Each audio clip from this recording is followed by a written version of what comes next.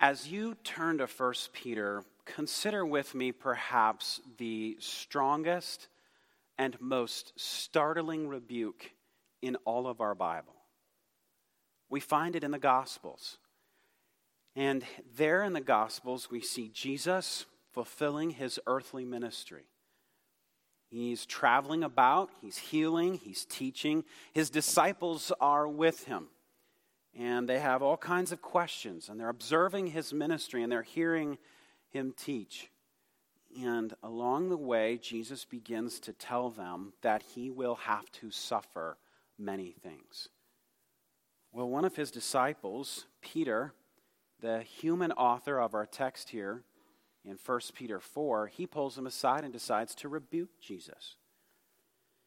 And Jesus responds. We pick this up in Matthew 16, where the Bible says, "From then on, Jesus began to point out to his disciples that it was necessary for him to go to Jerusalem and suffer many things from the elders, chief priests, and scribes, to be killed and be raised the third day." Peter took him aside and began to rebuke him. "Oh no, Lord, this will never happen to you." Jesus turned and told Peter, "Get behind me, Satan. You are a hindrance to me because you're not thinking about God's concerns, but human concerns." On this occasion, we have this startling rebuke to Peter because exactly what Jesus said. His mind was focused on human desire and not fulfilling God's will. So Jesus makes it abundantly clear to him, I am not here to do the will of people. I'm not here for my comfort and my convenience. I'm here to accomplish the will of the Father. His life was not his own, and he would follow God. He would follow God even if it took him to a place of excruciating pain and death itself. So let's go to 1 Peter 4, where the Bible says, "Since therefore Christ suffered in the flesh, arm yourselves with the same way of thinking. For whoever has suffered in the flesh has ceased from sin, so as to live for the rest of the time in the flesh, no longer for human passions, but for the will of God. For the time that is past suffices for doing what the Gentiles want to do, living in sensuality, passions, drunkenness, orgies, drinking parties, and lawless idolatry. With respect to this, they are surprised when you do not join them in the same flood of debauchery, and they malign you. But they will give account to him who is ready to judge the living and the dead. For this is why the gospel was preached even to those who are dead, that though judged in the flesh the way people are, they might live in the spirit the way God does. This is the everlasting word of God to us, his people." 1 Peter is so abundantly helpful to us and important to us today as God's people because it calls us to count the cost. It calls us to choose suffering rather than silence, rather than sin. And we learned last week in chapter 13 that Jesus Christ suffered unjustly to the point of death as he willingly submitted to God. No one takes his life from him. He willingly lays it down, the Bible tells us. Jesus was perfect, completely sinless. He didn't deserve what he received from humanity. And that's what we're to learn. That's what Peter's pointing us to. Jesus suffered during his time on earth, though he's completely righteous. He willingly suffers to follow God's plan, to obey the Father's will, even if it means pain, even if it means horror, even if it means death. So, all followers of Jesus then must adopt this same way of thinking. Take his mindset about life and living and make it your own. order to do the will of God. For those who choose to think like Jesus, to do God's will, you will experience freedom from sin. You will experience freedom from sin. For believers, the only way to live godly in a world so sick with sin, so lost in darkness, is to have the same way of thinking as Jesus. We have to make the same choice every day that Jesus made. We have to choose to give in to temptation or to say no to temptation.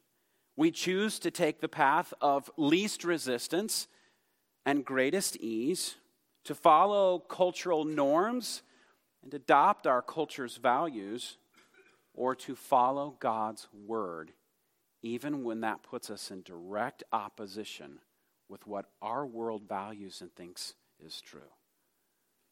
Peter here calls believers to choose obedience to God, even though it will mean that we will suffer.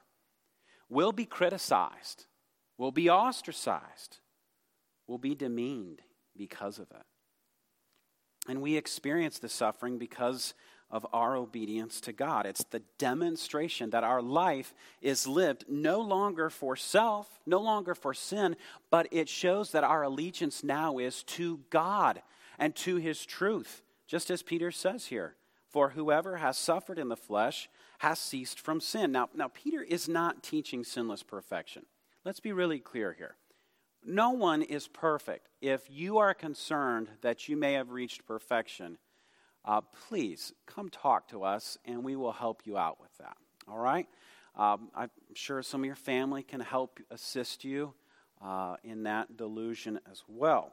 So he's not teaching sinless perfection, because it wouldn't make sense then in a few verses to say, don't go back to the sin that you were in before you came to Christ. As believers, we're not shaped by our sins anymore, but we're shaped by God's design for us as new creatures in Christ. We have died to sin, and we have freedom to live for God. So when you choose to live for God, you think more like Jesus. Your desires for sin and ungodliness are less and less. Sin becomes a burden to you. It vexes you. It grieves you. It causes you sorrow. It's not that pleasure. It's not that enjoyment that it maybe seemed like before you came to Christ. So when you continue to serve God, despite suffering, you demonstrate you've made a break with sin. Catch what Peter's saying here. Verse 1, for whoever has suffered in the flesh has ceased from sin. So here's what's happening. If you adopt the mind of Jesus Christ and you follow God's will, even though it costs you something, you have now chosen sides.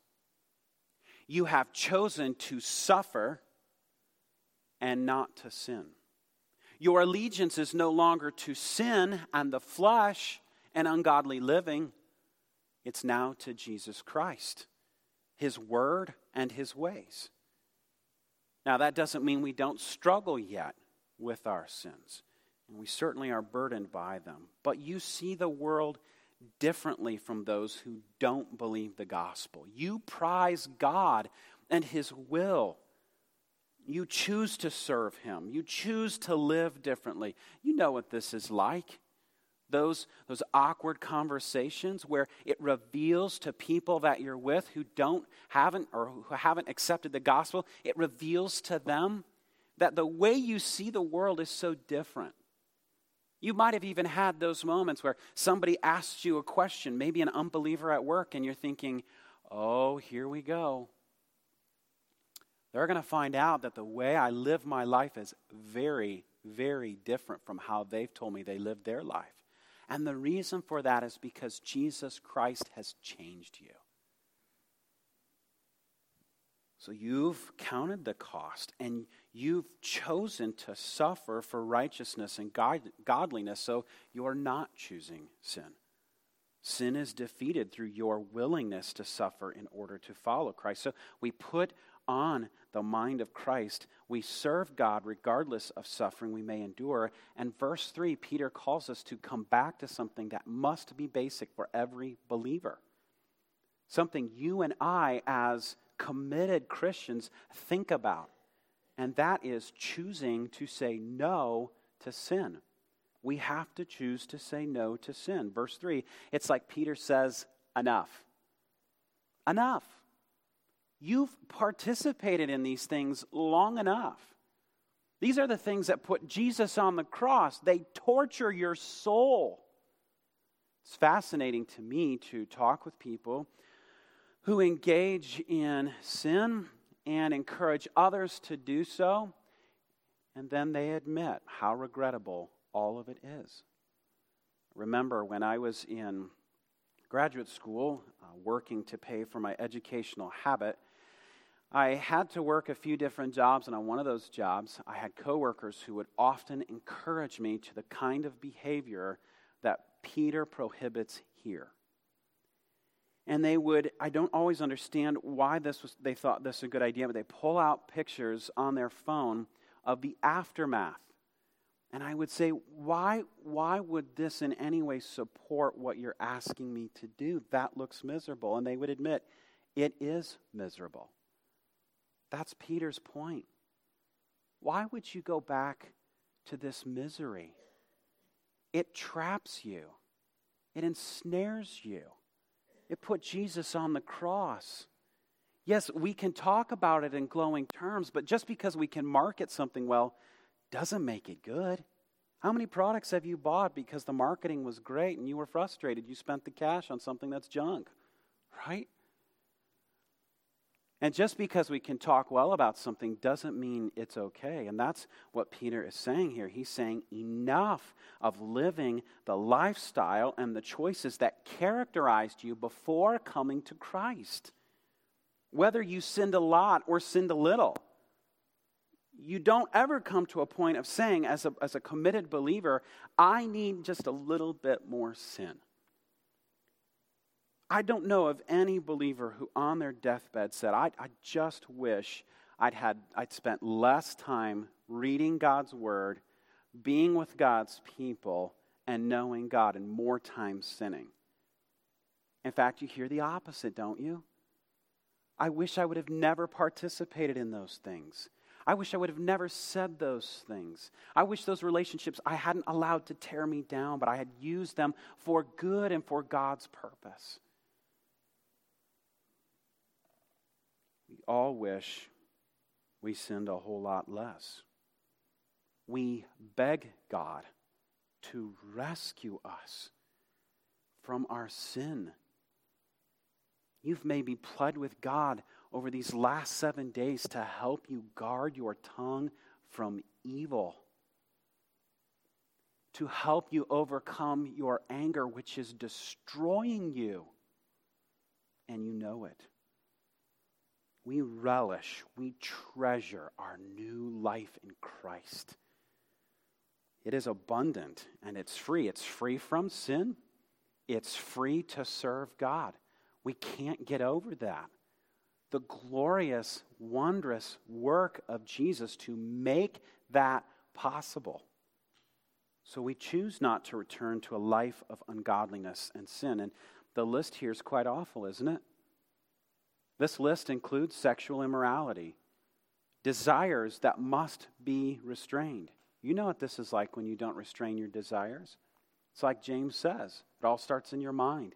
And you let that desire for sin fester, and eventually your desires grow stronger.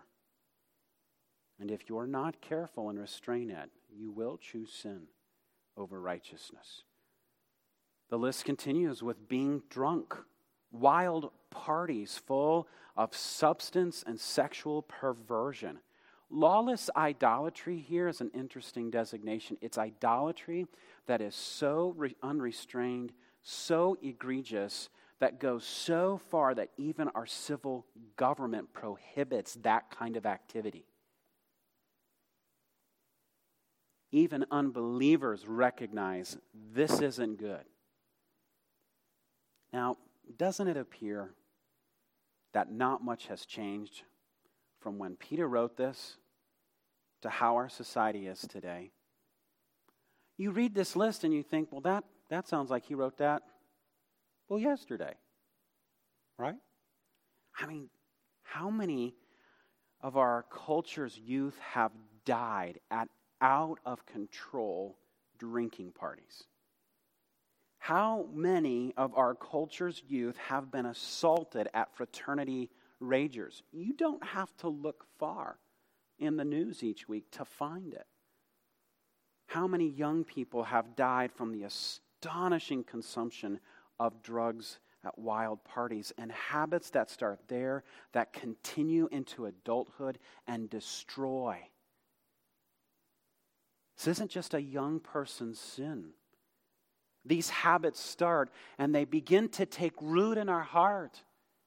And you might get better at hiding them. But Peter says, don't go back. Enough. Enough. Put your mind again on the cross. The time for your sin is past. Don't live in it any longer. Are you having difficulty changing? Are you struggling, wrestling with your temptations, and you wonder, where is victory? This passage points us right back to where we must go. We start at the beginning. We start at the cross. It's where it all begins for us who are believers. Christ's death atones for our sin, changing us from sinfulness to sinlessness. And you've probably observed this if you've been working diligently in your relationship with the Lord, and you've been submitting to His working in your heart, and you're diligently studying the Word. You probably could look back over the past few years and see, yes, God is changing me. Those sins that had taken root and were rooted so deeply, they don't have such a stronghold over me anymore. I love hearing the testimonies of believers who've been faithful to God over many years and hearing how God has done this great work of grace in their hearts to wean them from sin, killing the desire, helping them to choose not to say yes to those temptations. So Peter says, start again at the cross. Don't go back. Enough is enough. Adopt the thinking of Jesus that's willing to obey God even to the point of suffering. But be ready. Be ready to be mistreated when living for Christ. He doesn't want us surprised by this. He doesn't want us caught off guard or put on our back foot. He wants you to know when you live for Jesus, just like Jesus suffered, though He was sinless and perfect, He suffered because He was God and they hated Him. Right? And so He says, you be ready because you're going to experience the same thing. You see that in verse 4. With respect to this, they are surprised when you do not join them in the same flood of debauchery, and they malign you. Now, as a believer, don't be surprised when you're mistreated. They're not going to understand your unwillingness to not participate in their sinful choices. One author describes how strange this appears to an unbeliever when he writes, "A Christian professes to have knowledge of God and calls himself a child of the Lord. He became to us a reproof of our thoughts. The very sign of Him is a burden to us because His manner of life is unlike that of others and His ways are strange." You can expect to have people speak about you in a critical, negative way. They will attack, slander, and demean you. I was talking with a student who attends a private school here locally, and just a few weeks ago we were having a conversation, and the student just confided in me, it's difficult going to a private school, even one that's a Christian school, because you're thought weird if you talk about God. If you share what God is teaching you as you go to His Word every day, you're considered kind of kooky, right? It's abnormal behavior. And we have students who attend non-private schools. And you know what this is like because you've been pushed on this issue of, now don't Christians believe that marriage is between one man and one woman in a lifelong committed relationship? We support gospel partners who, right here in our own country, they are suffering because of their stand for Jesus Christ. Don't you believe that God is the only way to salvation through Jesus Christ? You believe in a real Jesus who was put on a real cross and tortured and suffered? Well, that's crazy. And as believers, we can expect for that to only increase. Family and friends may condemn you for not participating with them. They may mock and make fun of you for not choosing to live how they do or spend your money the way that they do. They may taunt and even verbally torture you.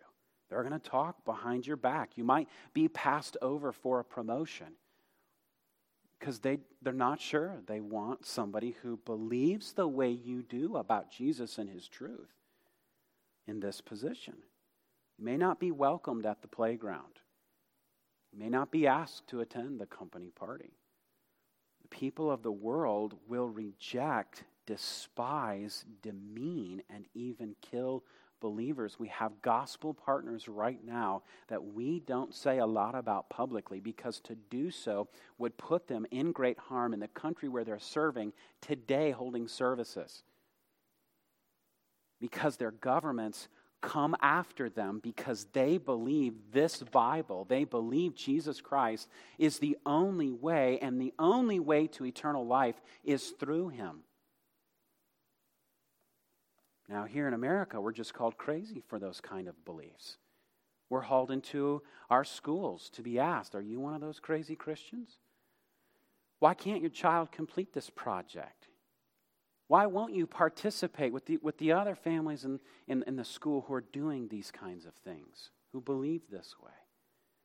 Don't you guys realize you're out there a little bit? Why don't you come? Everybody's doing it. So we could be tempted to respond with frustration, with anger. We could lash out. But Peter tells us, don't respond that way. Verse 5. They will be held accountable, so trust God. Trust God to be the judge. God is the righteous, impartial judge. He is not accountable to any party ideology. He is the lover of truth. He is the lover of justice and righteousness. He sees the suffering and he knows those who cause it. The fact that God is ready, the word ready is right here in our text. It means the judgment could come at any time without warning. This is a call to those who would torture and cause Christians to suffer to realize they will be held accountable. There is hope to turn to Jesus. Just think about this with me. One of the greatest tormentors of the early church of Jesus Christ was the Apostle Paul.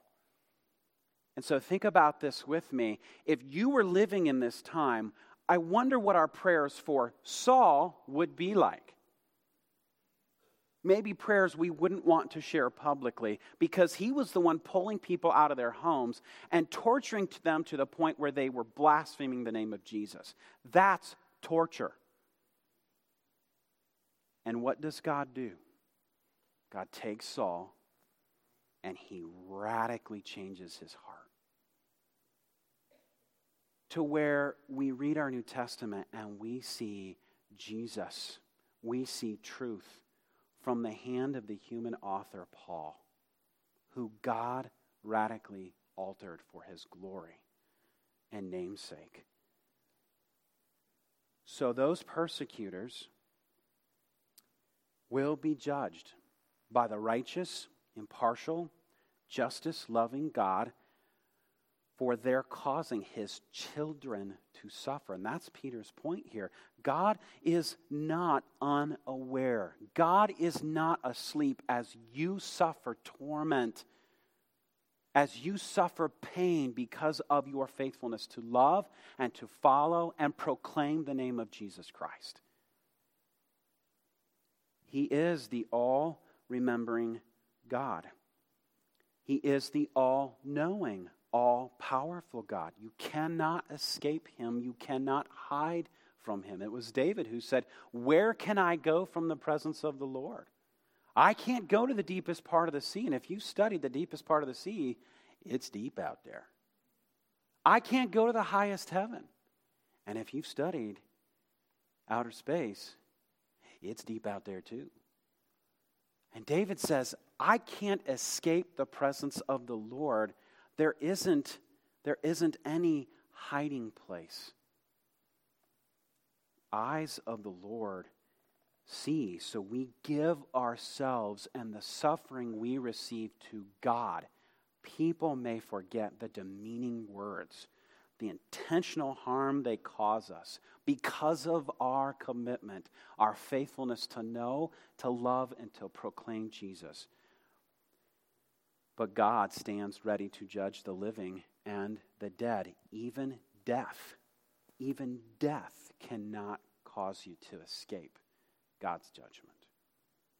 Now, the contrast of believers being mistreated and God holding those who mistreat them accountable leads Peter to give his readers comfort in verse 6. He answers here the concern of what happened to fellow believers who, when they were alive, they heard the gospel and believed. Now, here's likely the situation we're looking at. In Peter's time, his original audience, they're suffering physically for their relationship with Christ. They're being put in prison. They're being tortured. They're suffering relationally, right? People around town, stay away from those crazy Christians, right? And then you have others who they're being refused jobs. They don't have employment. They can't pay their bills because they don't have jobs, because people know they're Christians. We're not going to hire those crazies, right?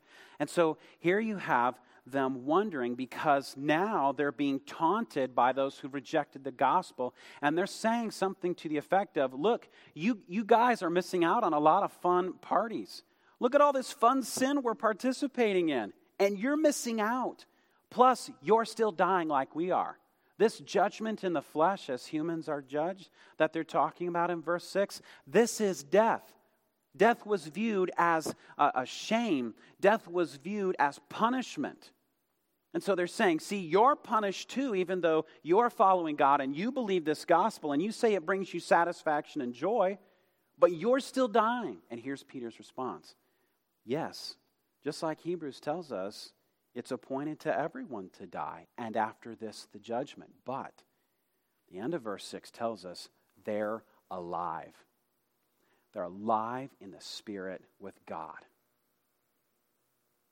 So this gospel wasn't preached in vain. They believed, and they're with God. For the sufferings of this present time, they're not worth comparing with the glory that is going to be revealed to us, is what Paul tells us in Romans 8. So as you face another week, follow him. Think like Jesus to do God's will. Be done with sin. Embrace obedience to God regardless of the consequences in this life.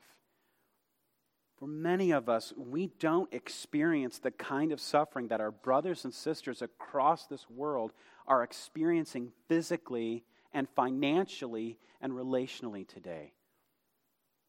But we do experience suffering in other ways.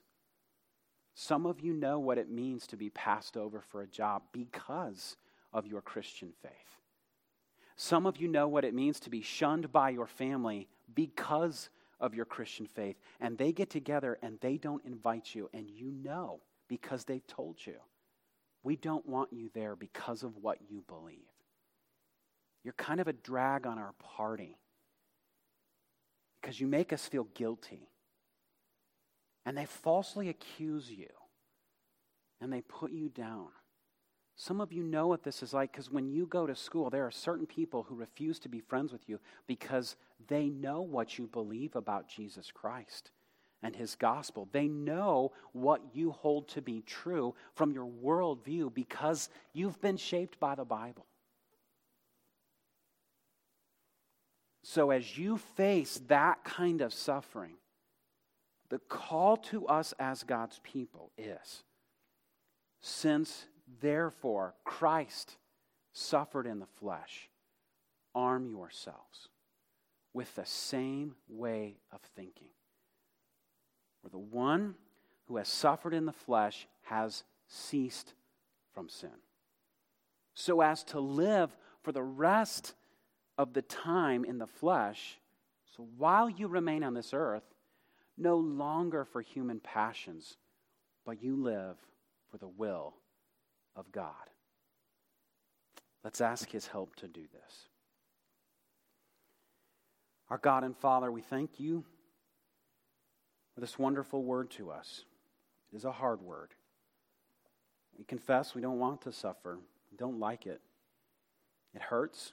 It's uncomfortable. Causes pain. But Father, we want to be faithful to you. We love you because you first loved us and you demonstrated that love to us through giving us Jesus. So we beg you to help us to put on the mind of Christ, to think the same way Christ thought, to give ourselves gladly to doing your will, even if it requires suffering.